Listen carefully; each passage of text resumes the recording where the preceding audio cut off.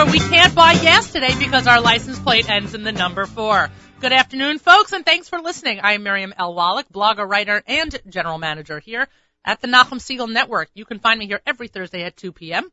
as I hope to bring you a little entertainment, a little news, and a little relief that the life you are leading is not nearly as wacky as mine. Coming to you from the home of the Nachum Segal Network on the beautiful Lower East Side, I am joined by my handy-dandy partner Avrami, who has a new haircut.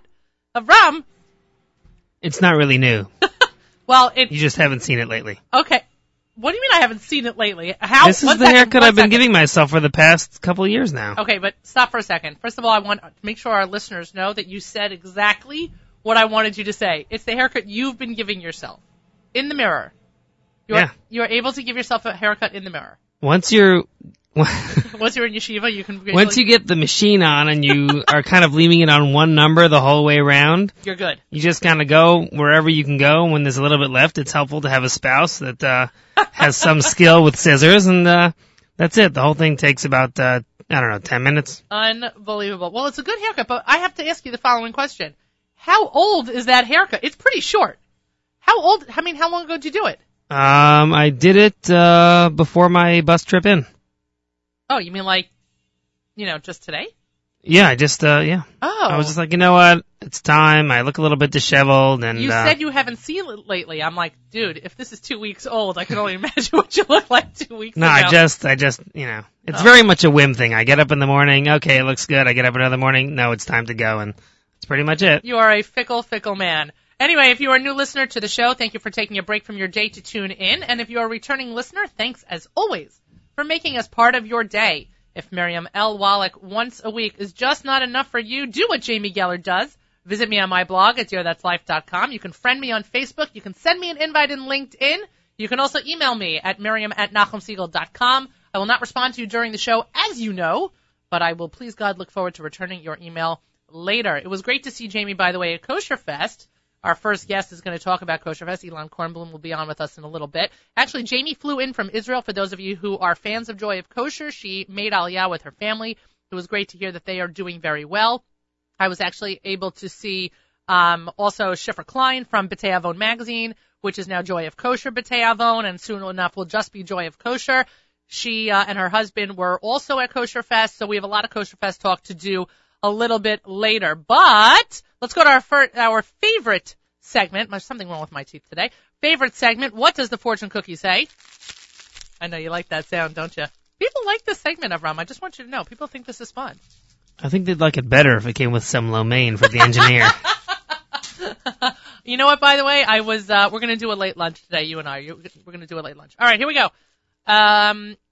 What is this? If your cookie is in 3 pieces, the answer is no. I don't even know what that means. How many pieces is it in? Okay, first of all, it's only in 2, so the answer is yes. But the answer to what? Lunch? Lo mein? I don't know. I'm so confused. I don't like when the fortune cookies confuse me. It sets a bad karma to the show. I may have to choose another one. I'm just saying. Anyway, let's get to take care of some business. Today's national holidays include, I Love Bunt Pan Day. Yes, for those of you who are bakers, it is National I Love Bunt Pan Day. That is, of course, spelled B-U-N-D-T. Make sure to spray that pan well, because otherwise only half of your cake is coming out when you turn it over. It is also National Philanthropy Day, which I'm a big advocate of. It is I Love to Write Day, which is a wonderful thing for journalism majors, including the fearless Yael Lassen. She is a wonderful, wonderful, wonderful intern. She saves me all the time. It is Guinness World Record Day. What should we do? Avram, what should we do? We should have planned this beforehand, I'm thinking. This is a little late in the game. Can you imagine how many other records were already beat today? And it's the afternoon, so we don't even have the full day left. That's what I'm saying. People already took advantage of everything all morning. Shoot, we should have thought about this in advance. It is also the Great American Smokeout and American Recycles Day. I just want everybody to know that in the 5 towns there is no recycling. Not because we're above it, but because, frankly, the sanitation workers just throw everything into one truck, both the stuff that has been separated for recycling and the stuff that hasn't been. And the gentlemen have asked me actually not to bother separating things anymore, so I stopped. It's terrible chinuch for my kids, I have to be honest with you, and it offends my moral sensibilities. But frankly, it's making their life to be a pain in the neck, and I'm not here to do that. It is also World Kindness Week, which is a wonderful thing in the third week post Sandy. Everyone should continue to share a little bit of kindness. You know what I saw in the news yesterday, Avram? That the Occupy Wall Street people have actually mobilized and become a force that is helping people who have been displaced by Sandy. They have raised $400,000 and because they have no overhead and have accumulated all of these different goods that people need, they have become a major positive force. So I'm happy to see that they're actually productive and doing something great. It is also National Hunger and Homeless Awareness Week, which is very, very difficult to see and makes obviously the last couple of weeks that much more, I don't know if the word is poignant. I'm not exactly sure what it is, but it is also Use Less Stuff Day. So I'm all for that. I'm all for downsizing. So we got a lot to celebrate today. Anyway, I usually find it very difficult. I usually don't find it very difficult to share any funny stories. There are plenty of crazy, funny things that happen all the time. And last week I made a point of not sharing anything because frankly nothing had been funny. And the truth of the matter is that as I said to a couple of somebodies, that just like power has slowly been restored to the 5 towns in most areas, so too my sense of humor has slowly come back. And I really appreciate that because for a while there was nothing funny and there was nothing to joke about. But, like all New Yorkers, we rebound. We are resilient. So while things were slowly warming up in my sense of humor department, there was a total stranger at Starbucks who made me laugh so hard I almost cried. Why? Because I was at one of the Starbucks. There are 2 if you are a Penn Station aficionado, or you're a New York City commuter, you take the Long Island Railroad. There are 2 Starbucks in Penn Station. One of which is the one I frequent. It is closest to the AC and E lines and is frankly much more convenient. I could not find an empty seat and I had a couple of hours that I just needed to do work and needed internet access. I still do not have internet access at my house, so doing work becomes a little bit stilted. But I had gotten in early and I just wanted a spot. Well, there are plenty of New Yorkers who still do not have internet access, to say the least of what New Yorkers are still missing. But anyway, I could not find a spot. So basically, I became that person who looks for a parking space and starts to hover and waits for someone else to move their car and then you swoop in. That's what I became. I became the hoverer in Starbucks standing there with my laptop. And finally, one gentleman, I noticed that one gentleman who was taking up 2 spaces, the equivalent of somebody taking up 2 parking spaces, which really annoys me. Anyway, he had moved over a little bit. So I started to swoop in. And the gentleman and one of the other gentlemen sitting on the other side of this table had also extended himself a little bit. And I said, "Excuse me, is this table taken?" And he said, "No, I've been holding it for you all morning. You're late." And I cracked up. I have never seen this guy before in my life, nor do I make a regular habit out of plopping myself down in Starbucks to do all this work. But I looked at him and I started laughing and I said, "Well, I'm sorry I didn't call." And he said, "Seriously, a call, an email? I haven't even heard from your mother." And I just could not stop laughing, and I sit myself down, and I said, "Your clairvoyance is appreciated." He said, "I knew you were coming." Anyway, so he and I sat there for a couple of minutes, and we schmoozed. He did his work, and I did mine, and then we, basically got into a groove, and he picked himself up, gathered his stuff to go, and he looked at me, and he winked, and he said, "Have a great day. I hope someone else saves the space for you next time also." And he just swooped out of there. It was a classic New York moment that really made me smile. And then, of course, one of the musicians in the terminal was then playing the Beatles' "Here Comes the Sun." So it was all just a great moment.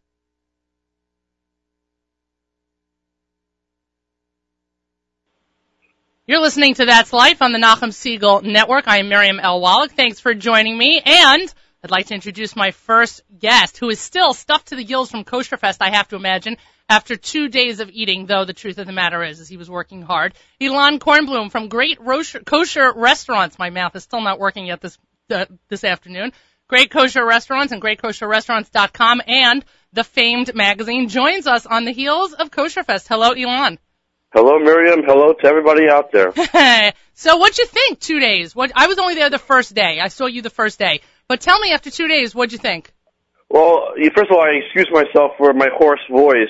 After talking for 2 days nonstop, marathon, my voice is a little, got a little hurt there, but, no, don't worry, it's good for radio. It's good for radio. Yes, I'm a trooper. But yeah, in fact, it's funny. We've been eating. I've been in my booth the whole time, talking to everybody coming over. It's very nice. They all love the magazine.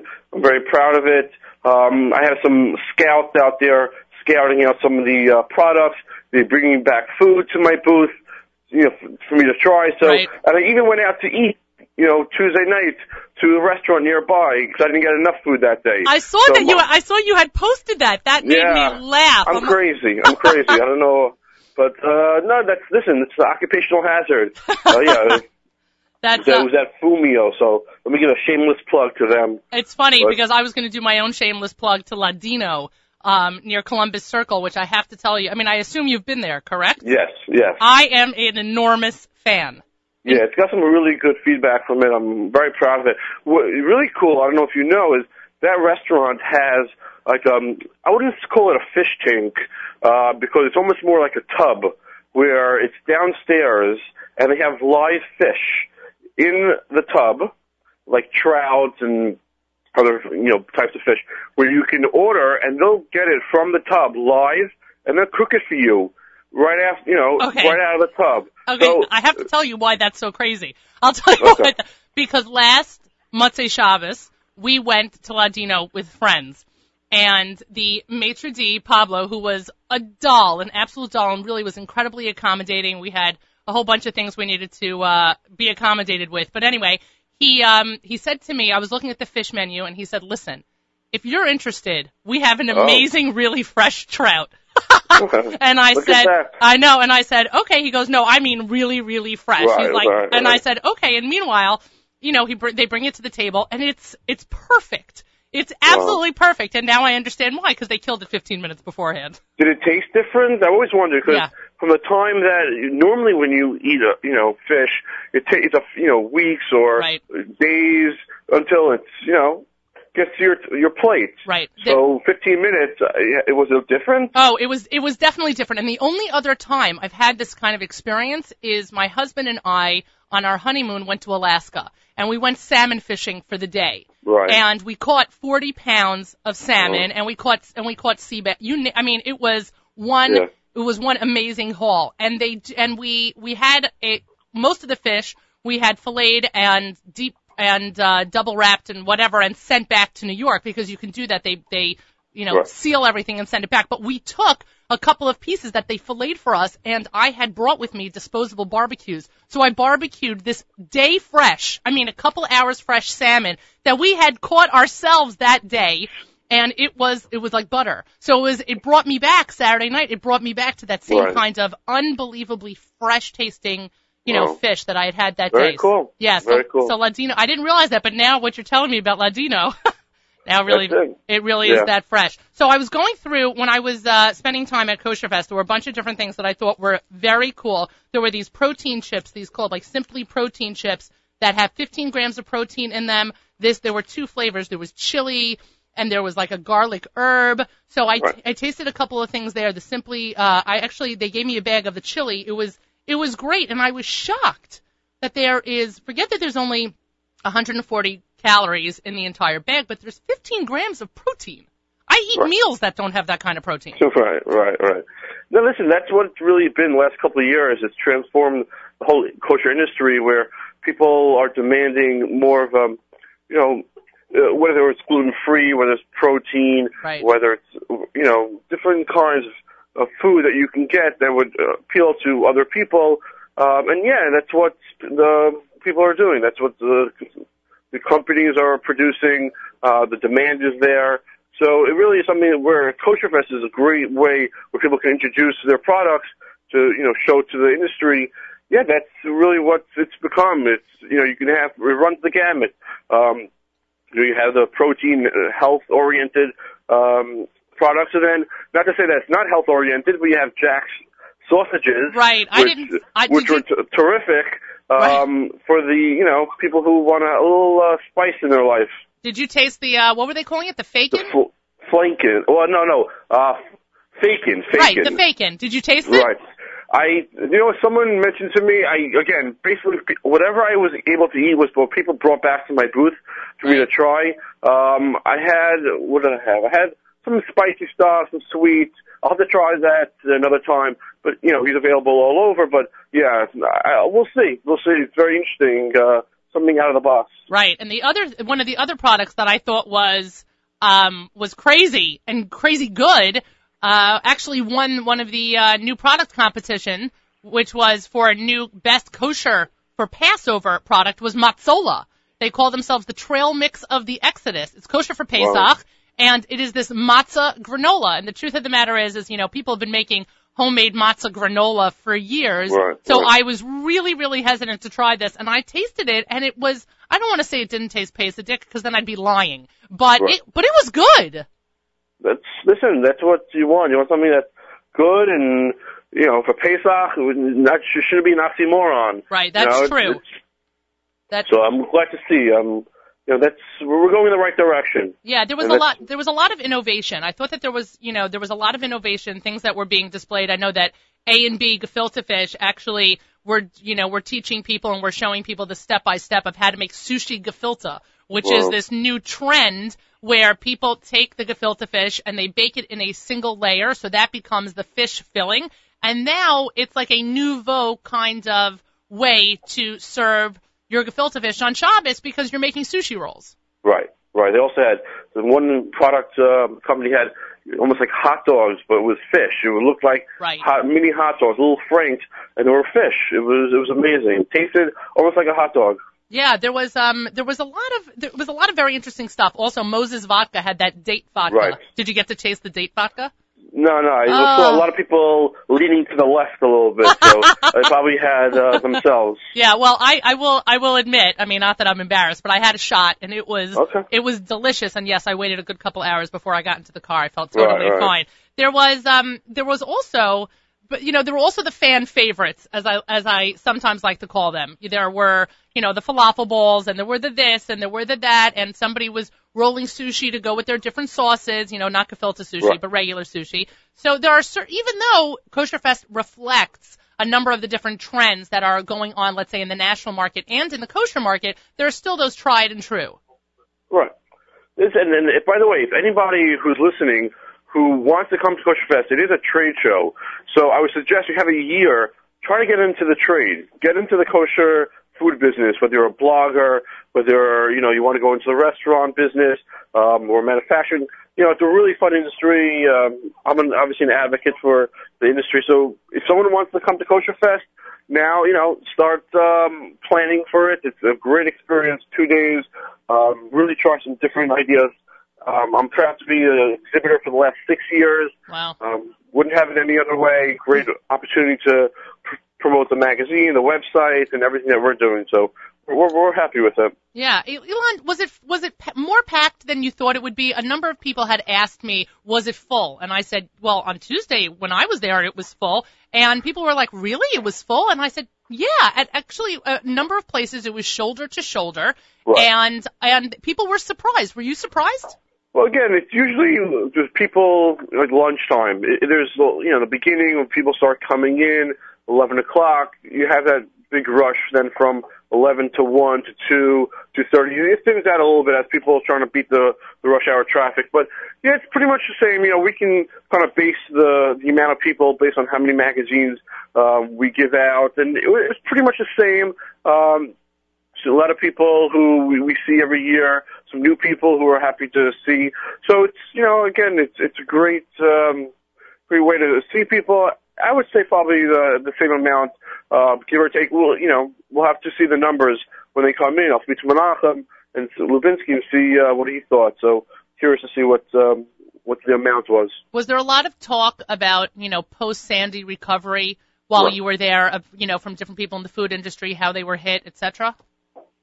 Yeah, again, in fact, I got displaced a little bit from my hotel that was nearby, and we had to go to a mile away, which I'm not complaining. I didn't have to drive back and forth to Brooklyn. But, yeah, a lot of people, especially the restaurants that I deal with, they were hit hard. Basically, for a couple of days, they were out of power. I know Long Island, where you're at, you know, was for almost a week sometimes, that some of the restaurants didn't get back some power. But they're troopers themselves. They fought through it. They have to. There's nothing really else to do. Some people even give away some of their food from their freezer.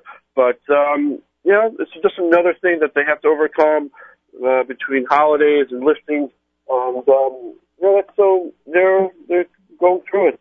Right. There was I was actually talking to Moshe Hirsch from Central Perk in Cedarhurst, who's a friend of ours here at the Nachum Segal Network. I was talking to him at Kosher Fest, and he suffered a tremendous loss. He really suffered a tremendous loss, and at being one of the restaurants and small businesses that was out of power for almost about 10 days in Cedarhurst. Wow. Yeah, and I asked him how he was doing, and he said, listen, you got to rebuild. You got to pick yourself up. You got to rebuild.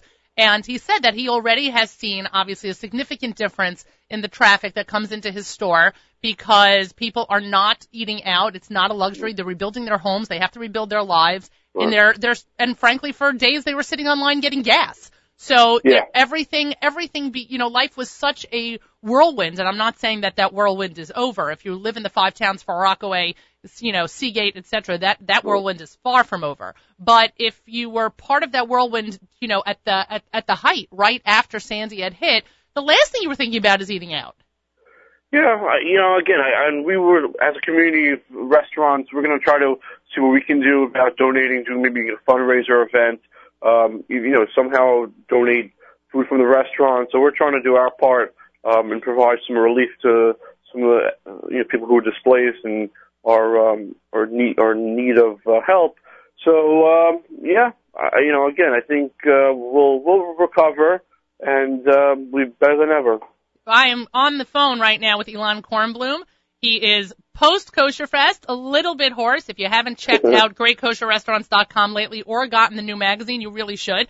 Ilan, let me ask you a couple more questions. I know that you are exhausted, and I don't want to exhaust you anymore. No, were there a lot of international exhibitors at Kosher Fest, more than usual? Yeah, that was interesting. When I got a chance at 5:00 when everyone was leaving, I just kind of walked the floor. It was the Philippines had a huge space along the wall of one of the show. They were trying to get some exposure for themselves and their products. Israel had a lot of products from them. Argentina and a lot of the Brazilian countries were there. That's what really Kosher Fest is about. Is bringing an international world to the products and to people here. So that's, again, Menachem has been working hard trying to get people from all over to come because it's, especially now with the technology and the internet and where you can speak to everybody and, ship and that's why it's a community it's a small community for kosher. It's a large community in terms of, international. So, a lot of the products that you can't find here, you can find somewhere else and it's something interesting. So that's really also something that they've been working on and getting more of an international presence at the show. So I was happy to see that. Yeah, no, I agree with you. I was actually very impressed to see all the different exhibitors who were not, and I should say also the buyers, the people who came to peruse, etc. Spending a little bit of time looking at people's badges. Everyone who walks through wears a badge that has your name. It tells you where your company you identify, where you're representing, etc., and where it is located. And it really ran the gamut. I'm always impressed. Mexico, exactly. Australia, South Africa, everywhere. Every single country you can think of was there. And there was actually also a South African meat company, the name escapes me, that had a huge, very active booth that was constantly, producing more food, etc., and people were just chowing it down. I am always impressed when events, I would say also specifically Jewish events that take place in the New York metro area are making such an effort to not be a New York metro area event. Right. I can imagine what the shipping was to bring all that food from South Africa. Right. Yeah. I'm sure that it was not pashut, as the case may be. I also noticed, by the way, some very interesting, exquisite kind of chocolates, very fancy, more than just your natural baking chocolate or your fun, different kind of products. But there seems to have also been an elevated level. It's going to sound ridiculous a little bit. An elevated level of candy. Am I imagining it? No, not at all. Everything is elevated. You know, you can make. Yeah, I think candy. A lot of the chocolate pretzels I saw Right. there. You know, different. What was it? So again, I think I'm trying to think back of the chocolates. Yeah, listen, you know, and that's why you have to kind of be careful whether it's meat and powders and all that. It's another Right. issue with Kosher Fest. You got to find out once you have meat, you can't have the chocolates anymore. You got to have it, save it for later. But yeah, I think everything has been elevated. Everything that you know, palate of the consumer is more educated, sophisticated. They demand more. Right. So even chocolate, any little thing that you can think of, they're trying to push the envelope just in terms of taste and flavor, and that's what they're producing. Yeah, and I agree with you. And Norman's Dairy had they also won for their new Greek yogurt. They had a huge cow, Right. not a real cow. They had a huge Right. cow displayed there. And there was another business called Ramon Simply Natural. I don't know if you got to taste these, but these were yogurt drops. They came in just in a package. You could send them with your kids to school. They don't have to be refrigerated. They are like freeze-dried yogurt drops. And I have to say, I looked at them pretty skeptically, but they were displayed, and I'm like, you know what? You only live once. And I tried them. They Yeah. were great. And of course, the Mhm.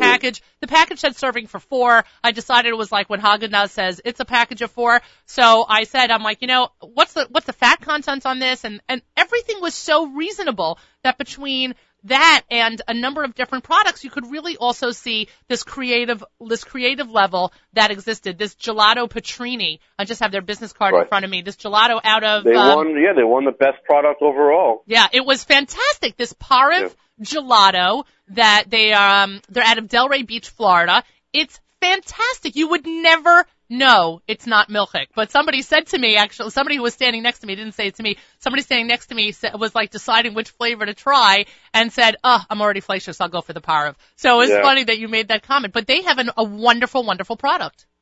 Yeah, no, for sure. They've been for a couple of years now. I think in fact they have in Boca. They have a little store there. So if anyone's around there, I think on Glades, in fact, they should check it out. But we're happy to see that going in the right direction. Yeah, well, Ilan, I'm going to let you get some sleep even though it's the middle of the day because, frankly, I'm sure you're exhausted. You can reach Ilan at greatkosherrestaurants.com. You should make sure to check out the website. Ilan, thanks for joining us. My pleasure. Probably just if you can make sure people check out the Facebook on Great Kosher Restaurants International. We have the results of the culinary competition that happened yesterday with pictures and a lot of things that people can check out. So make sure to go on Facebook, go onto the website, go onto our wedding site. A lot of exciting things that we're planning on, so make sure you're a part of it. Great. I appreciate you giving our listeners that update. I hope you'll come back on and you'll tell me about all those things going on. Absolutely. All right. Thanks so much. My pleasure. Bye-bye. You're listening to That's Life on the Nachum Segal Stream. I am Miriam L. Wallach, and I'm here to sample some of the protein chips that Ilan and I were just talking about, because I said that I got a sample. I promised them I would talk about it on the air, and I don't want to lie. And also, well, they were good. Avram, I want you to taste them also. Okay, shall I crunch on the air so people get Well, I want a feeling for just how crunchy this is? Well, I don't think you're going to have to fake it because you have one already? Yes, I prepared. Oh, and it was funny because I was going to say to you, don't eat what's in front of you until I realized it was a protein chip. All right. So everyone should know, by the way, that we already made brachas on our chips, so people shouldn't think whatever. But anyway, all right, go. Should we have music over this? I really like them. I mean, I've tasted them, and obviously you and I sampled them when we made our bracha. But I really like it. And Can I say, I think we're they talking could with use- food in our mouth. I think they could use a little bit of salt, no? I mean, it's healthier without the salt, but to me, my palate says it could use a little more salt. Because you think it's like a corn chip, and it looks like, I mean, may it rest in peace, it looks like Fritos. Right. It looks like Fritos. And Fritos has plenty of salt. Right. And Dipsy Doodles. By the way, Dipsy Doodles are genius. They are the best chip out there. But those are not good for you. No, those are not good for you. These are good for you. They have 140 calories. I said this before. They have 140 calories, 4 grams of fat for the entire bag. And they're 15 grams of, there's only 1 gram of fiber, but there's 15 grams of protein. And actually, also, by the way, there's only really 4 ingredients in the entire thing. So these are good. You're not into it? No, I like it. It was making me think about the other day. I don't remember what company it is, but there's a company that makes now potato chips that it says on the bag has the flavor of baby back ribs. Are you serious? And I'm looking at this thing and I'm thinking, that could be excellent. Is it going to taste like meat or whatever? So, but I didn't get it because I was like, you know what? I'm just going to stick with, stuff that I know. And then we had a barbecue the other night and, my friend had bought a bag of it. Yeah. So we I tried don't want it. to crunch that much that close to the, And it mic. really just tasted like barbecue potato chips. Oh, well, that's a bit of a letdown. So it totally was. I was like, this has no meat flavor whatsoever. Oh, all right. Let me put these away because I want to sample some other things that we got. Are you a jelly bean man? Very much so. All right. So these are, of course, I got a package of Jelly Bellies that we're going to have to split. But, because I only took one. But I got a whole bunch of these Jelly Bean Planet jelly beans, and they say they've never been a better bean. They're all natural flavors. They come from natural sources, and every package was different. So, eeny, meeny, take one. I'm going to open this What one. does that mean, I don't whatever know. you just said about these? I just read all I did was read the front. I know, mean, but I'm saying, oh, alright. what? No, I thought they were going to be like weird flavors like tree bark or rock Oh. or whatever. Pencil shards, concrete. All right, I'm tasting this one. Alright. I do have a thing about eating sour food after a big meal. Yeah, So, well, I have to. Oh, really? yeah, So take after these with you. I like to have a big meal on Shabbos or something. Yeah. I like to have like a piece of sour candy or something afterwards to kind of, cleanse the palate. I like it. Okay, well, I hear that because I'm a person who likes lemon and lime. I like sorbet and ices. But as a person who, in general, doesn't like jelly beans, I mean, these are good, but then that brings me back to the whole I don't like things getting stuck in my teeth jelly bean issue. But what do you think? Very fruity. I like them, yeah. Okay, 1 second. And then you get to pick which one. We have these chocolate-covered pretzels from Mani. I think that's the way you pronounce it. Imani? Wait, how many of those did you bring? Just two, me and you. Okay, so, wait. This is something I feel like my wife would appreciate much more than me. All right, so take one for Toby, and then you and I will split one. Okay, I don't want her to think that I'm having all the fun here, No. and this actually looks, I No. think she will enjoy it. Okay, So, fine. So thank that you. one's for Toby. We're going to split this. And actually, chocolate-covered pretzels are a big thing for me. This is a very pretty. I'm going to take the smaller piece because That's very kind of you. also I want the rest of the protein chips. I got to be honest. Okay, here, take that. These are really good. Oh, these are really, really good. Where's that package? Let me just see that again. These chocolate-covered pretzels are delicious. Yes, the chocolate is very nice. Oh, and it's Parv. I'm not a big fan of milkshake, of dairy chocolate in general. I'm not. I don't like milk chocolate. And these are totally Parv, and they're delicious. This was a good move. Yes, quite good. I'm upset I only took two. What's that card inside of it? That's I just don't know. ingredients and stuff? Or is that a gift or something? No, it's their business card. Oh. Ingredients. Who writes ingredients? Or Come on. fat content or something? No, don't ask, don't tell. This is don't ask, don't tell. Anyway, we don't usually really have a food segment where we actually eat on the air, with the exception of This is something that we should incorporate.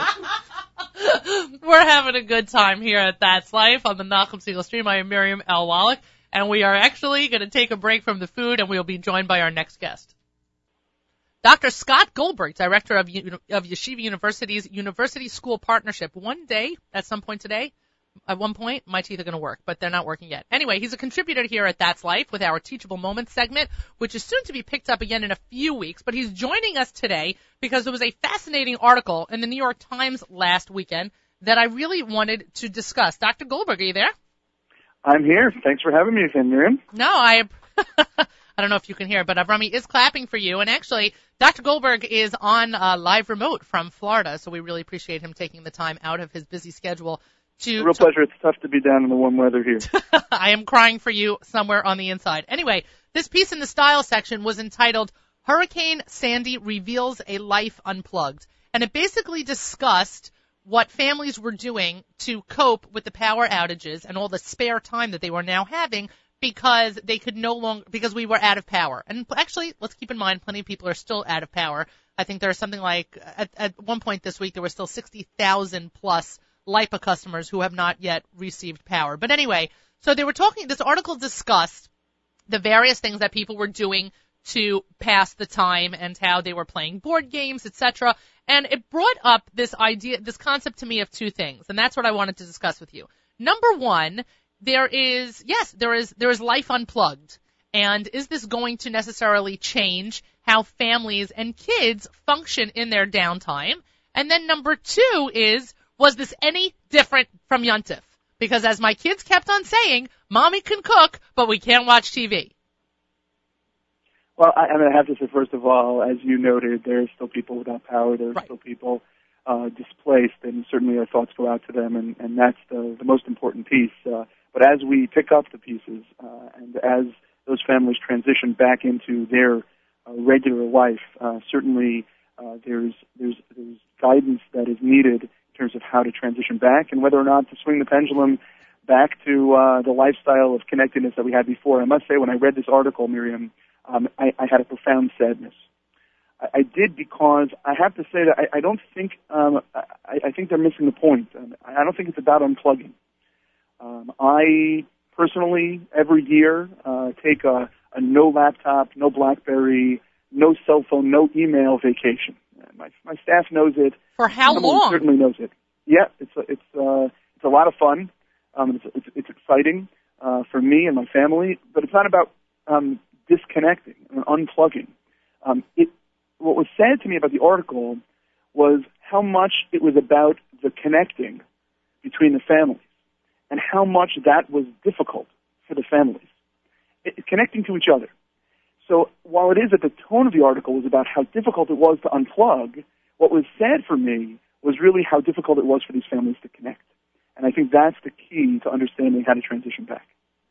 So in terms of, okay, all right, I hear your point. It's funny, it didn't strike me, the article didn't strike me that way, and I wonder if it's because, I did note that there was no, not that necessarily that they needed to go in this direction, but there was no, Shabbos observing family that was mentioned in this article, nor was it mentioned that there are plenty of people who live very healthy lives completely without, we can refer to the Amish, etc. We can refer to the fact that Jews shut off every week on purpose, and we unplug, and we learn to, we understand about connecting with each other and with our Maker.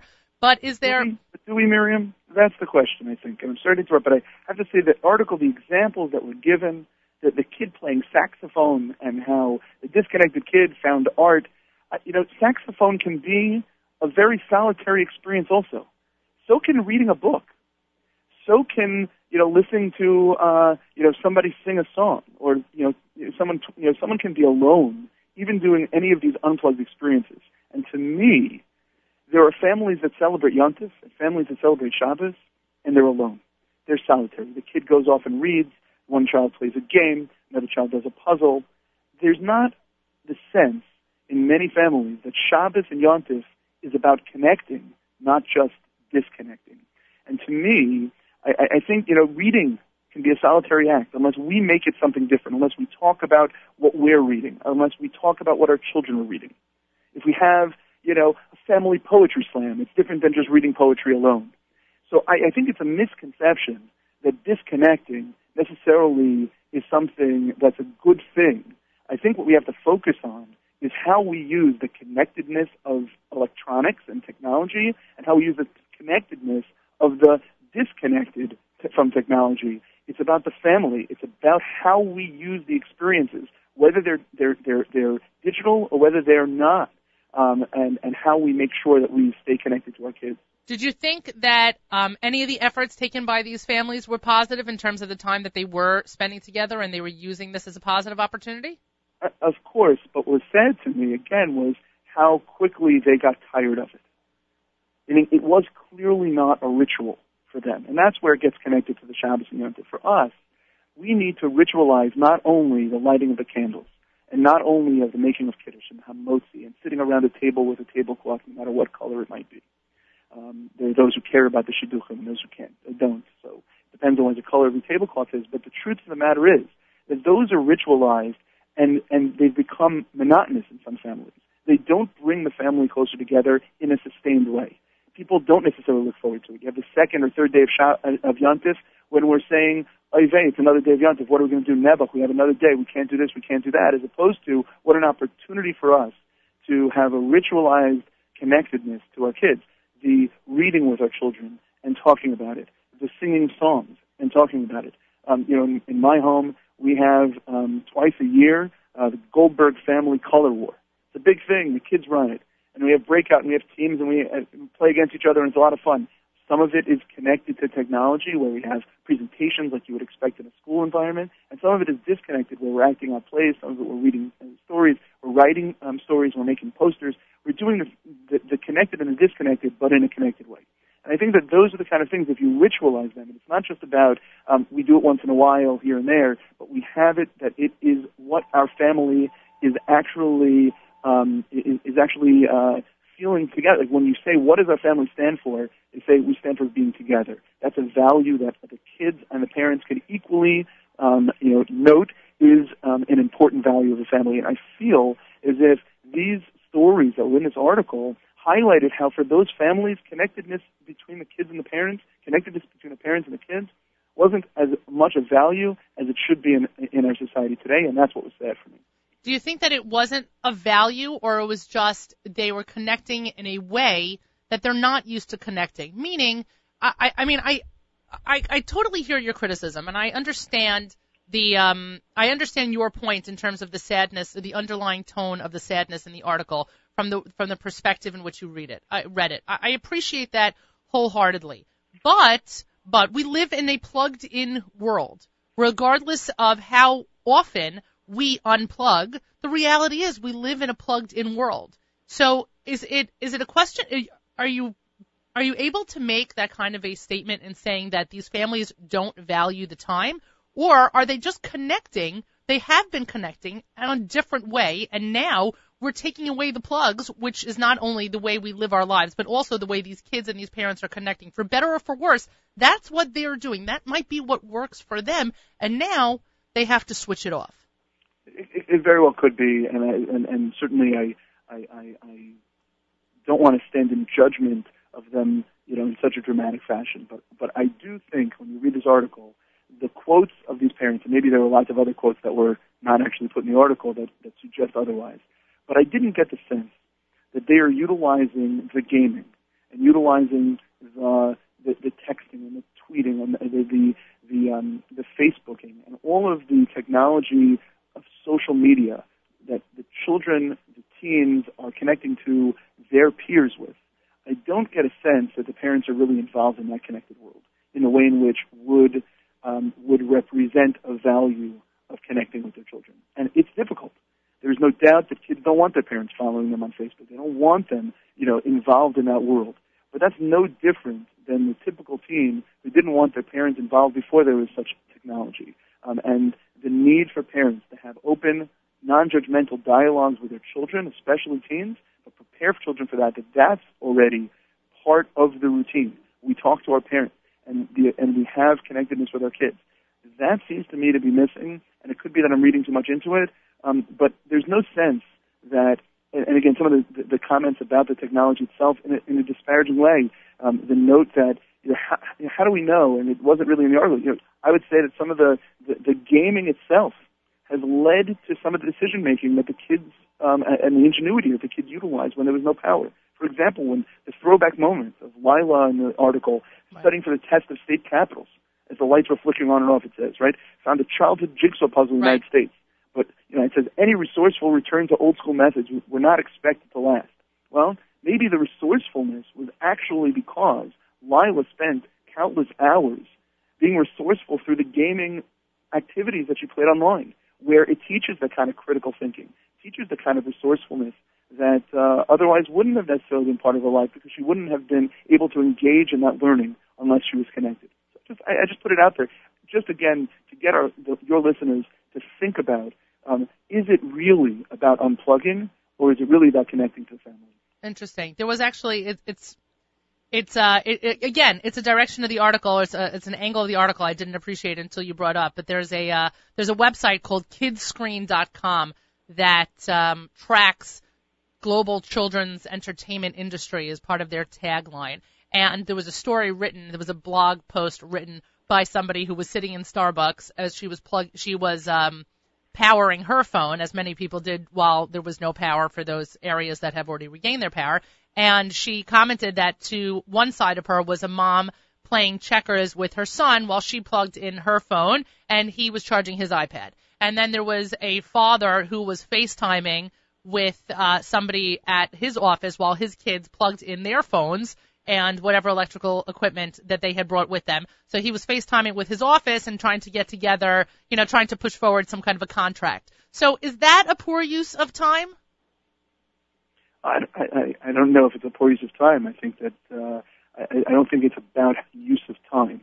I think it's is that a poor use of quality opportunity time or quality time? Again, it's hard to judge them without knowing what the other time they're spending with their children or the other time they're spending with their technology. However, I think everybody has to find their balance. And no doubt this article, the undertone of it is clearly the balance that we need to strike between a connected world and technology, but also a connected world with our family. And that's the challenge, right? That's all of our challenge. And right. I would argue that the more we make it about an individual judgment, so it's the judgment of the CEO of the company or the blue collar worker who is seeing how they can connect when there's the blackout.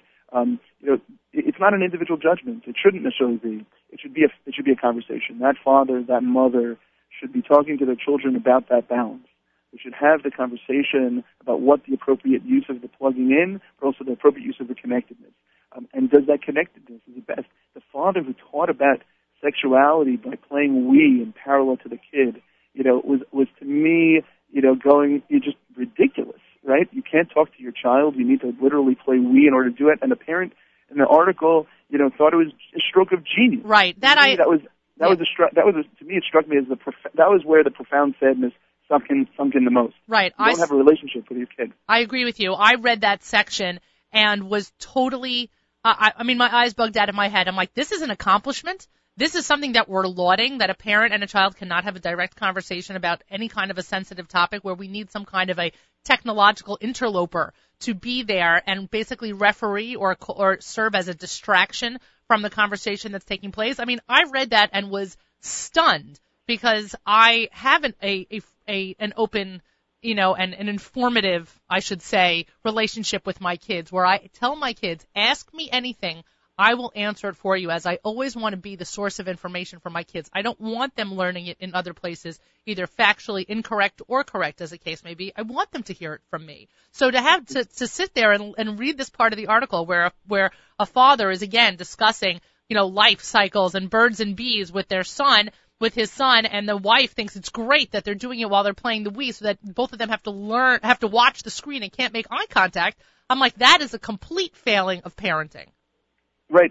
If it had said that he was using Wii Golf as a metaphor for it, maybe, but that wasn't what it was. Right. It was that he was using it as a way to be able to build a disconnect between him and his son in order to be able to have a difficult conversation. And, just the previous paragraph of the article that quotes a professor of journalism from Columbia University, the problem I see is us bumping against is how attached we adults are to our own digital devices. And no doubt that's true.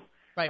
That's one of the reasons why, we do taking that break on Shabbos, taking that break on Yom Tov, and the break that I noted earlier that I take the vacation on, 10 days of disconnect, I think is an important point. But we're adopting some of the practices that we're seeing in teens as well, where they're breaking up with boyfriends and girlfriends over texting, using text to do that. That ability to step back and be anonymous, if you will, or be disconnected in some of the most crucial and important social activities in our time that allows one to develop a social system and allows one to develop those social skills, that is challenging. And no doubt the answer isn't, we should get rid of Facebook, we should get rid of texting and Twitter, but that we should manage them and we should see where it is that they can add value and see where it is that they represent something that we're striving for that we can actually attain in a technologically disconnected way.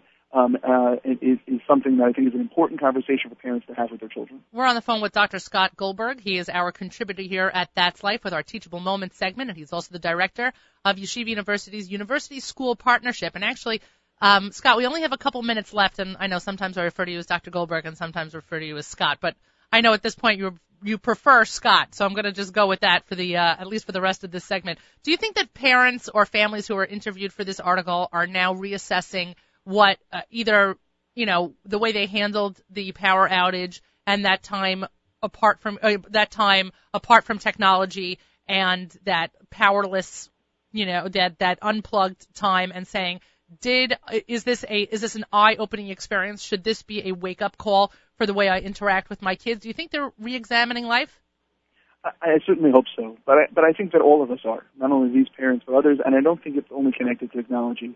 How can we go through an experience of the last several weeks, certainly in the New York, New Jersey area, where entire homes were destroyed, families displaced, and this wasn't families that didn't have, these are families that had, right. And now they're us.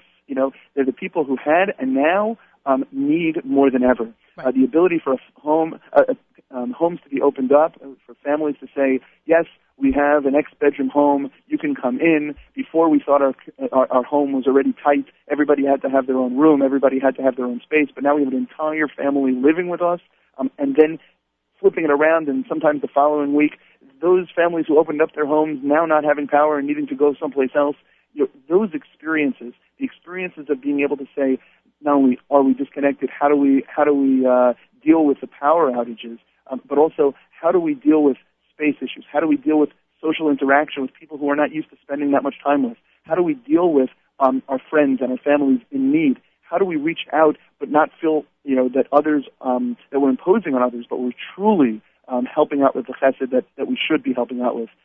How do we do those things? If that doesn't have a profound effect on how we act from this point forward, so I don't know the kind of experience that should, then I'm really sad. It's not about the technology. It's about who we are and who we become through events like this. Well, I appreciate your perspective. It's definitely not the way I initially took the article, but it's really has helped frame it for me in a different point of view. So I very much appreciate, A, your contribution in making the time, but B, doing that for me personally in terms of that article. So, Dr. Goldberg, thank you very much. It's really my pleasure. You've been listening to That's Life on the Nachum Segal Network. I am Miriam L. Wallach. Thank you for making me part of your day. Let's go through the lineup for the rest of the day so you know what to expect and to look forward to and what not to miss. We have a full afternoon. Right after That's Life, it's something to talk about with Randy Wartelski. Then it is Rivka Abbey. It is the encore of Rivka Abbey's show from Tuesday night. You definitely don't want to miss that, especially if you have kids who are looking for summer programs. And while I say that tongue-in-cheek because, well, it's cold, the fact of the matter is that summer programs are rapidly filling up. You should definitely tune into that. 5 p.m., the OU presents The Jewish Reaction. Do not miss that episode. And then following that, it's The Stunt Show this week, hosted by Daniel Gordon. The Thursday night extravaganza is on from 7 to 8, followed by Spin Class Politics with Michael Fragan, and then, of course, a Book of Life, a new Book of Life with Charlie Harari in its 9 p.m. slot. Finally, the day closes with an hour of Jewish Soul with Charlie Bernhardt. You do not want to miss our Thursday night lineup. Join Nachum tomorrow morning from 6 to 9 a.m. as he hosts JM in the AM live here on the stream at NachumSegal.com and jmintheam.org on 91.1 FM as well. Do not miss Saturday Night Segal with our one and only Avrami live here at 10 p.m. only on the stream at NachumSegal.com. And as you know, JM Sunday with Matis Weingast is still in full swing. It is swinging and swinging. Make sure to catch it this Sunday from 7 to 9 on the stream. Plus, please like his Facebook page. We are looking for higher numbers. This show will be rebroadcast Sunday at 1 p.m. on NachumSegal.com. I leave you today with a classic. MBD's Im Ein Anili Mili. It is a fantastic song. I would say those words 10 times fast, but my teeth are still not working well today. Words to live by, especially now when people have rolled up their sleeves to help each other. We had buses from Baltimore, Teaneck, and countless other areas who have come to the neighborhoods that have been devastated by Sandy to really make a difference. Imlo Achshav E Masai. I can't say that enough, and I thank everyone who lent a hand. That's life, everybody. Bye, guys.